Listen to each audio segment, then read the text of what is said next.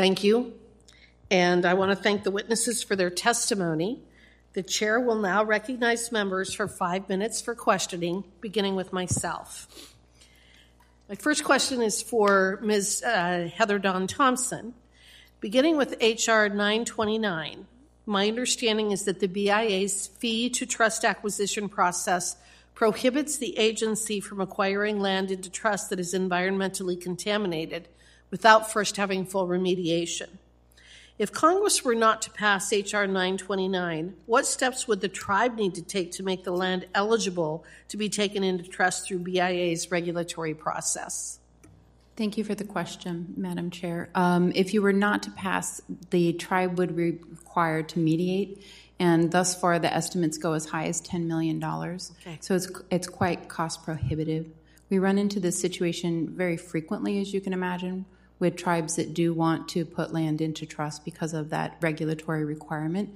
And we certainly welcome a TA request for a conversation for a path forward beyond the Puyallup tribe. Well, I sure like the idea of the economic development that you have described, Mr. Rideout, and the projects that you are proposing, the idea of another deepwater port and the other things, the restaurants, all sound very exciting. I think it's fantastic. I'm a strong advocate for additional economic opportunities for our tribal members and appreciate this particular bill for doing that. Again, Ms. Thompson, leading up to turning to H.R. 3579, your testimony mentions that the BIA's mortgage handbook lays out clear timelines for the mortgage review process and that this bill would essentially codify the current timelines. Does BIA meet all of those timelines for all mortgage applications at this time? Madam Chair, we do not meet all of the timelines at this time, but we have dramatically improved them, and we certainly welcome the challenge to have it codified. Do you have any information you can share with the committee about how BIA has or hasn't met the handbook timelines? What are some of the problems? There's probably 4 general challenges that we meet, Madam Chairwoman. The first one is staffing, which is an appropriation, not an authorization issue, but we estimate that we need approximately 80 FTEs in order to provide the customer service that we would really like to. We are also trying to improve our technology. We are doing that without the appropriations, but we're doing it nonetheless and providing some portals. Then there's one that's rather systemic, which is challenging, which you're probably aware of in Wyoming, which is the fractionization of land. Yes. And so, unfortunately, it's just not as efficient as in the private sector. And then finally, probably the last one is that sometimes we get from lenders the lease and the mortgage at the same time. And it just takes a moment to do the lease first and then get caught up with the mortgage. Well, we definitely encourage the agency to be able to process these in a timely manner. I think that Ms. Vogel made some very good points in her testimony, and we want to encourage the home ownership. It provides certainty, stability, and all of those things. So thank you for your efforts in that regard. Mr. Rose, in December 2012, the DOI's Office of the Inspector General found that the foundation was not meeting certain federal requirements in relation to monitoring and assessing spending and creating safeguards against fraud and mistakes. Follow-up audits completed by the Governmental Accountability Office found various deficiencies across the foundation's accountability procedures. How did the foundation respond to these findings? The foundation, I think, responded in 2 respects. Number one, the foundation engaged in a concerted effort to overhaul its internal procedures and policies in order to respond to the GAO findings. Number 2, the foundation embraced the audits that were performed by the Department of the Interior Inspector General, and we implemented the findings and corrected some of the recommendations that the IG from Interior made along the way.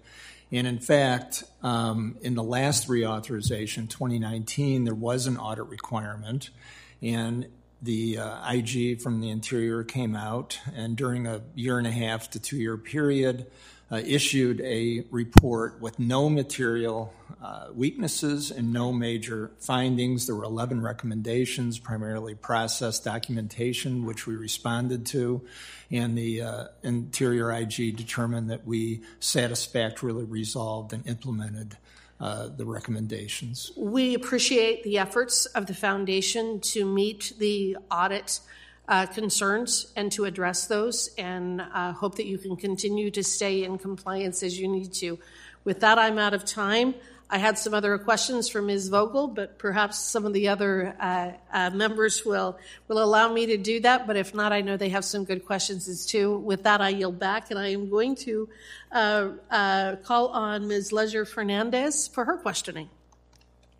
Thank you so very much, and my apologies for not being here at the beginning of the hearing, but I actually had a markup in another committee and had to be there to vote and rushed right over because this is an exciting panel, because what it is doing is looking at what do we need in Indian country to make sure that we provide economic opportunity, that we grow the middle class in Indian country, which is needed more than perhaps elsewhere, right? Because we've been underserved, undersourced for too long. So you range from home ownership, which is key if you are going to sort of build wealth and stability, as noted.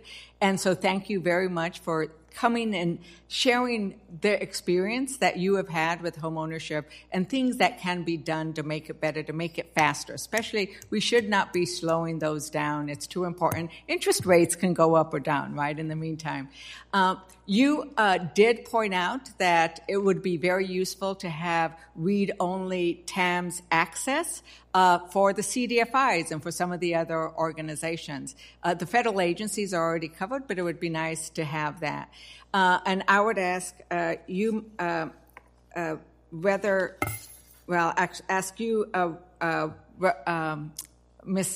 Ms. Thompson, whether you have any objection to that, and because I think that I can see the focus of it. Where are the places that if this is already done, it can be easily accessed to those outside of the federal agency?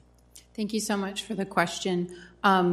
We would like to offer language to narrow it to the land records, no objection to accessing the land records. The challenge is that TAMS itself is just much bigger. It has a lot of private information.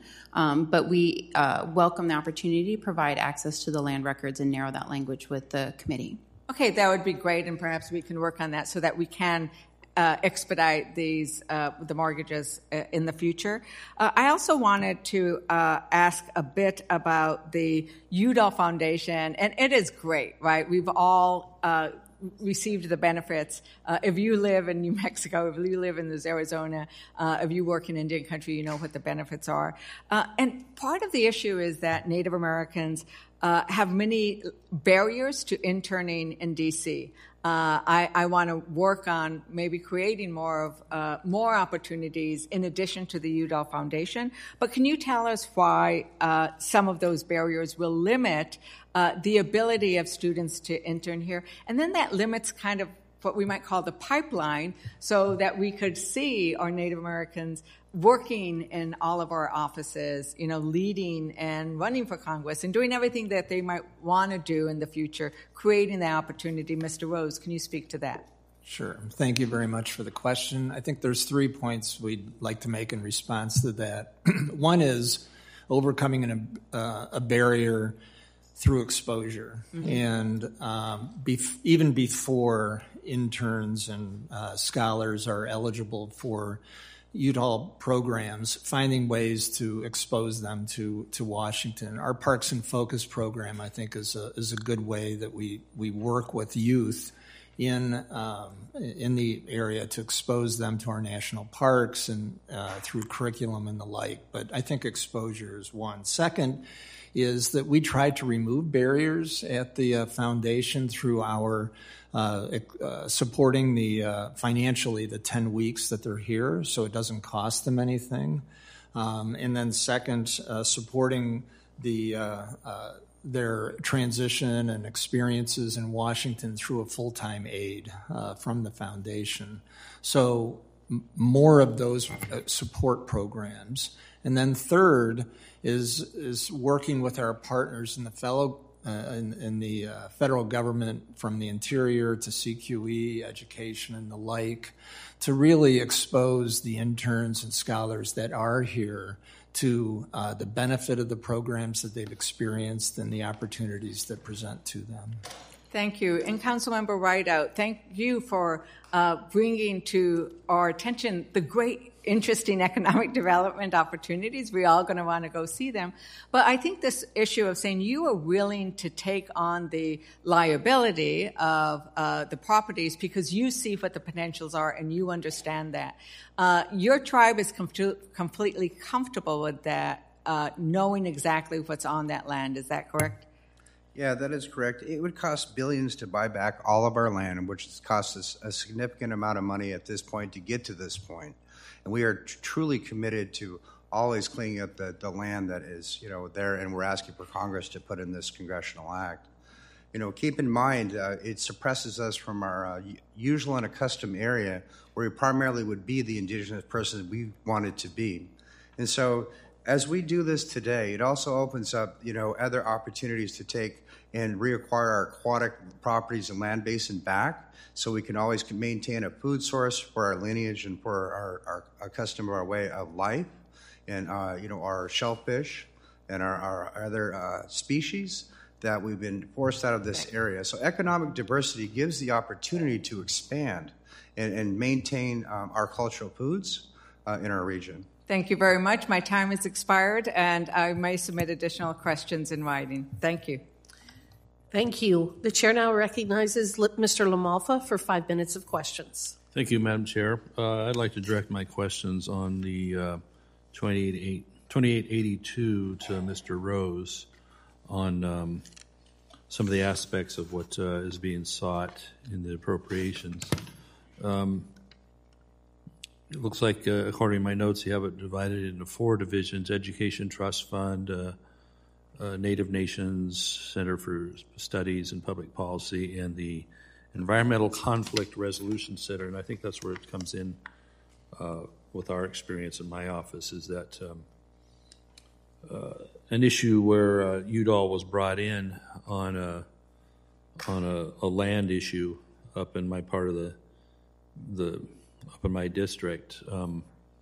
Essentially, the Udall came in and convened several meetings in order to establish, a dialogue with some sides on an issue. And it was supposed to head off litigation, which ended up happening anyway and is just now being resolved after 8 years over a simple land issue, over something that was actually being mandated by the federal government. So my office's experience is that one of my staffers attended the first preliminary meeting, which my understanding is there was actually no Udall folks there, in order to stand in for a different staffer whose area this was. The staffer who then tried to attend the meetings on an ongoing basis was told, "Oh no, you can't come in. We've already established the group," even though Udall wasn't directly involved at the first meeting, because we've built a trust, okay? Even though it was a preliminary meeting where hardly anything happened. So we couldn't put the staffer in the meeting that we chose to. They had to say, "Oh, you have to stick with this staffer who was just there as a substitute." So that wasn't very productive, nor really establishing a dialogue with our office and the people involved, our constituents, trying to get something done. And so after 2 years of meetings, basically talking about each other's feelings and things like that, no consensus was reached. The sides basically were farther apart after than what they started with. And so I believe that came under the purview of the McCain National Center for Conflict. Would that be its type of jurisdiction? Am I reading that right, sir? I think so, yes. I'm not familiar, to be honest with you, with the situation, but yes, that sounds like the jurisdiction of the... Well, what's the success ratio of heading off litigation in, I suppose you're looking for resolutions in... Right. What kind of success ratio have you shown for that? Congressman, I don't have a specific percentage for you, but you're asking for $4 million to continue doing that in that division, yes. Correct? That's correct. Mm-hmm. Okay. So you can't give us an idea of the success ratio or whatever? I can give you a general idea that my understanding is that the center reaches resolutions more often than not without litigation. That's certainly the effort that the foundation, McCain Center for Environmental Dispute Resolution, is engaged in. That's how they're trained. And that's how they work with the constituents that are retaining the Udall Foundation's services in order to achieve a resolution to a particular environmental dispute. Environmental dispute, all right. So in our experience, it did not remove anybody in the room, instead brought a greater angst and litigation for somebody from outside of the area that has no really stake in it other than they wanted to establish one. And there's at least 2 years of delay caused by everybody like, well, let's see what comes from that. So does that sound like a win to you? Well, Congressman, what I'd like to do, if it's okay with you, is talk with our team at the Udall Foundation and then respond in writing to your question, because I don't think that I can fairly respond to the situation that you're describing, including the role of the Udall Foundation, without that kind of information. But I do consider it an obligation on my part to respond to your question, and I'll do that. Okay. Well, the group purports to be helping tribes and ended up in this particular situation of going against the tribe that was trying to establish an enterprise there that was opposed by out-of-towners for some really very flimsy reasoning. So the other areas of issue you have in your mission here look okay to me, but I would like to recommend my committee colleagues that the $4 million portion of the appropriation for the environmental conflict resolution be struck because it was not productive and indeed drove people farther apart. So with that, Madam Chair, I'd like to yield back. Thank you, Mr. LaMalfa. The chair now recognizes Mr. Grijalva for 5 minutes of questioning.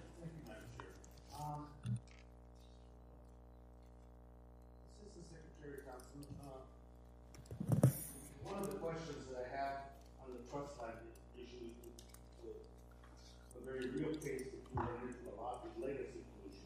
I'm sorry, the very real case that you run into with legacy pollution.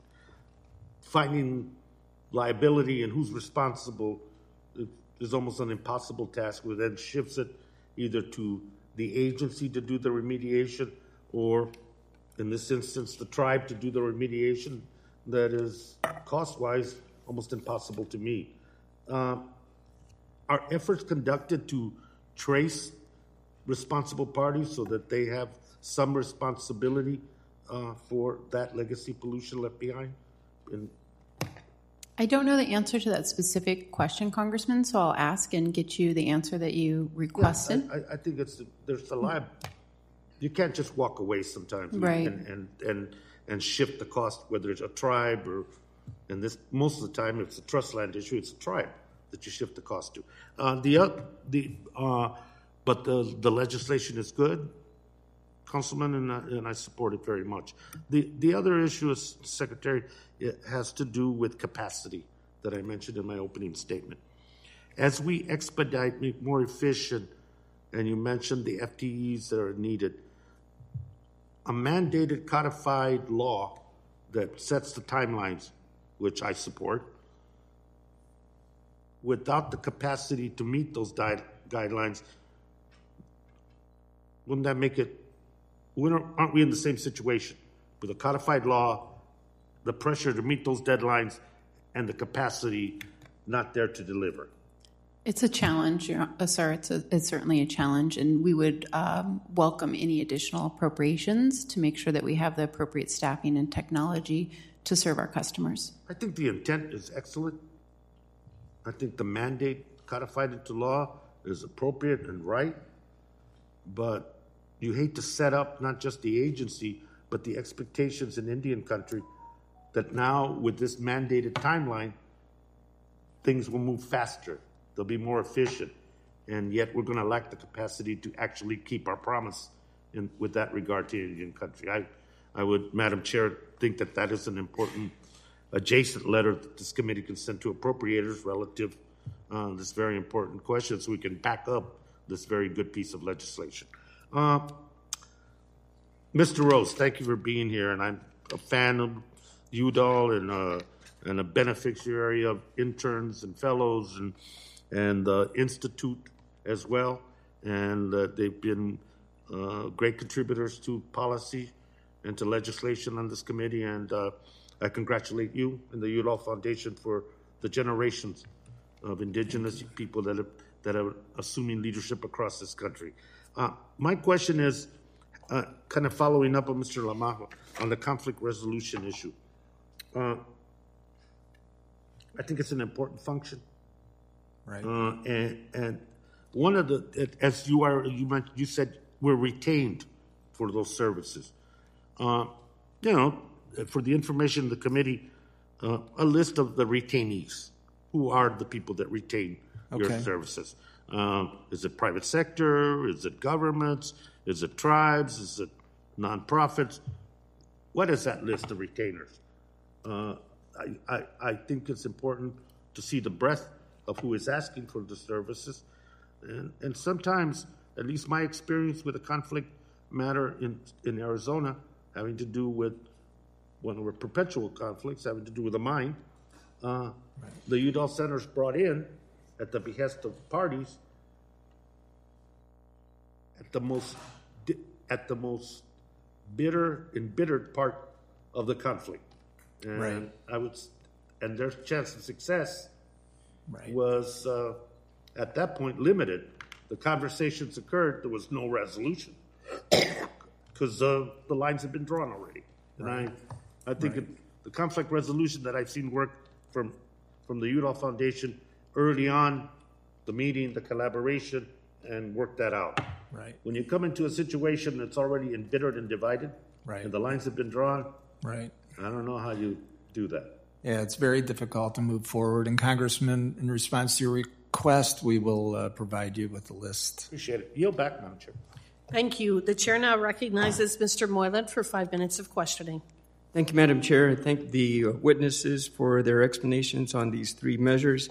It's very helpful, and understanding that these 17 acres will be saving the money, will save money by going through the trust for residential and business usage. Hopefully through the conflict resolution that these families will be able, and businesses will be able to get their mortgage to build the economy and help the families put a roof over their heads. So I thank you very much. And with that, Madam Chair, I wish to yield the remainder of my time to you. Thank you. Thank you very much.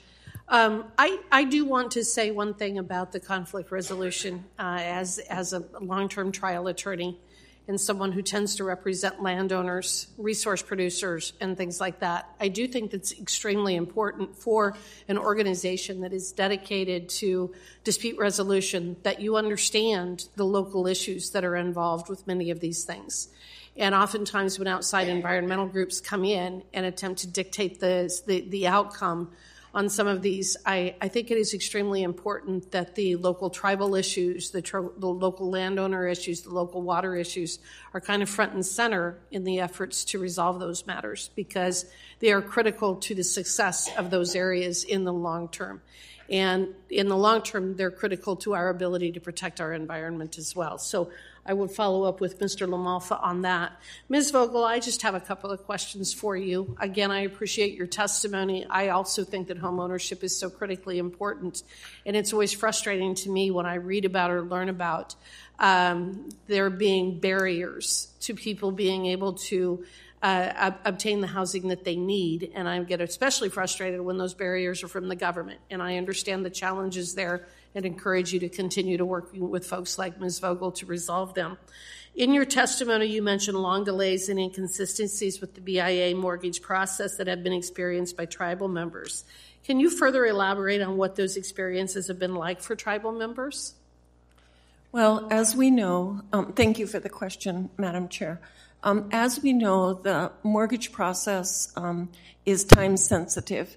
And when you start the process, your financial records may only be good for, 3 months, and then you have to renew everything.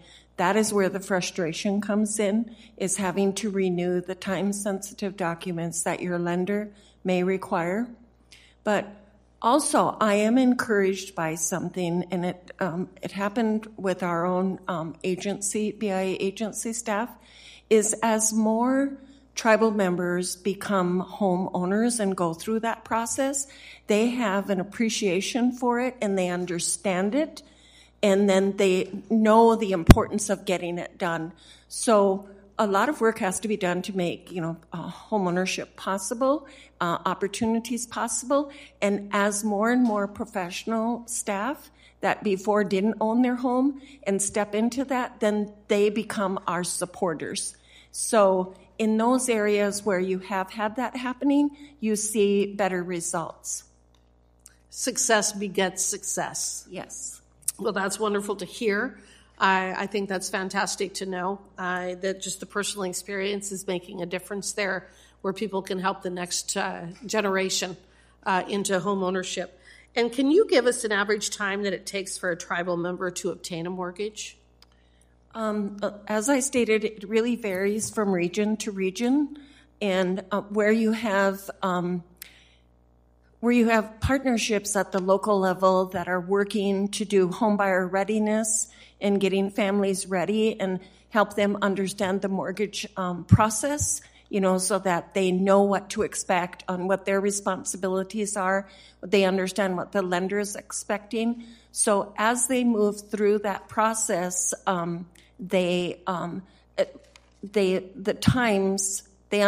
the time frame, and it just works when you have that active engagement by partners. And so with the South Dakota Native Homeownership Coalition, our work is all around that, making sure that lenders understand the processes on tribal lands, identifying more lenders to enter in so that you have better competition.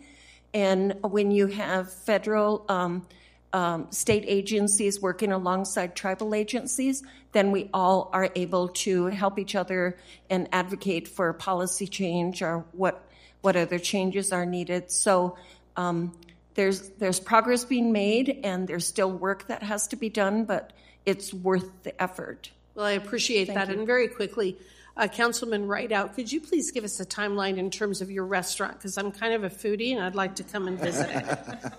Yeah, we're looking at the first quarter of next year. Fabulous. Is the first that Roy Yamaguchi's has.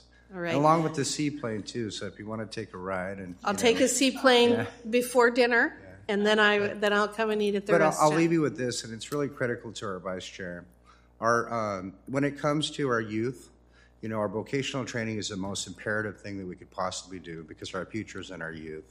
And so as we develop this and encourage them to, take this opportunity in a very gridlocked reservation. I was talking to Ms. Vogel, and her size of her reservation is, astronomical. And like it was stated in the record, there was 1,200 acres of land, on our reservation. And all these are opportunities to make sure we can acquire everything that we potentially can back and do it the right way. But we work well with all the municipalities, and I want to thank each and every one of you today. Well, and I want to thank you for your dedication to your tribe and your area and for the next generation. So with that, I want to thank the witnesses for your valuable testimony, and I also want to thank all the members for your questions today. The members of the committee may have some additional questions for the witnesses, and we will ask you to respond to those in writing. I think, Mr. Rose, you're going to be providing some additional information, and I think, Ms. Thompson, there might have also been a request for you. Under Committee Rule 3, members of the committee must submit questions to the committee clerk by 5 p.m. on Monday, July 17th, 2023, and the hearing record will be open for 10 business days for those responses. If there is no further business, without objection, the committee stands adjourned.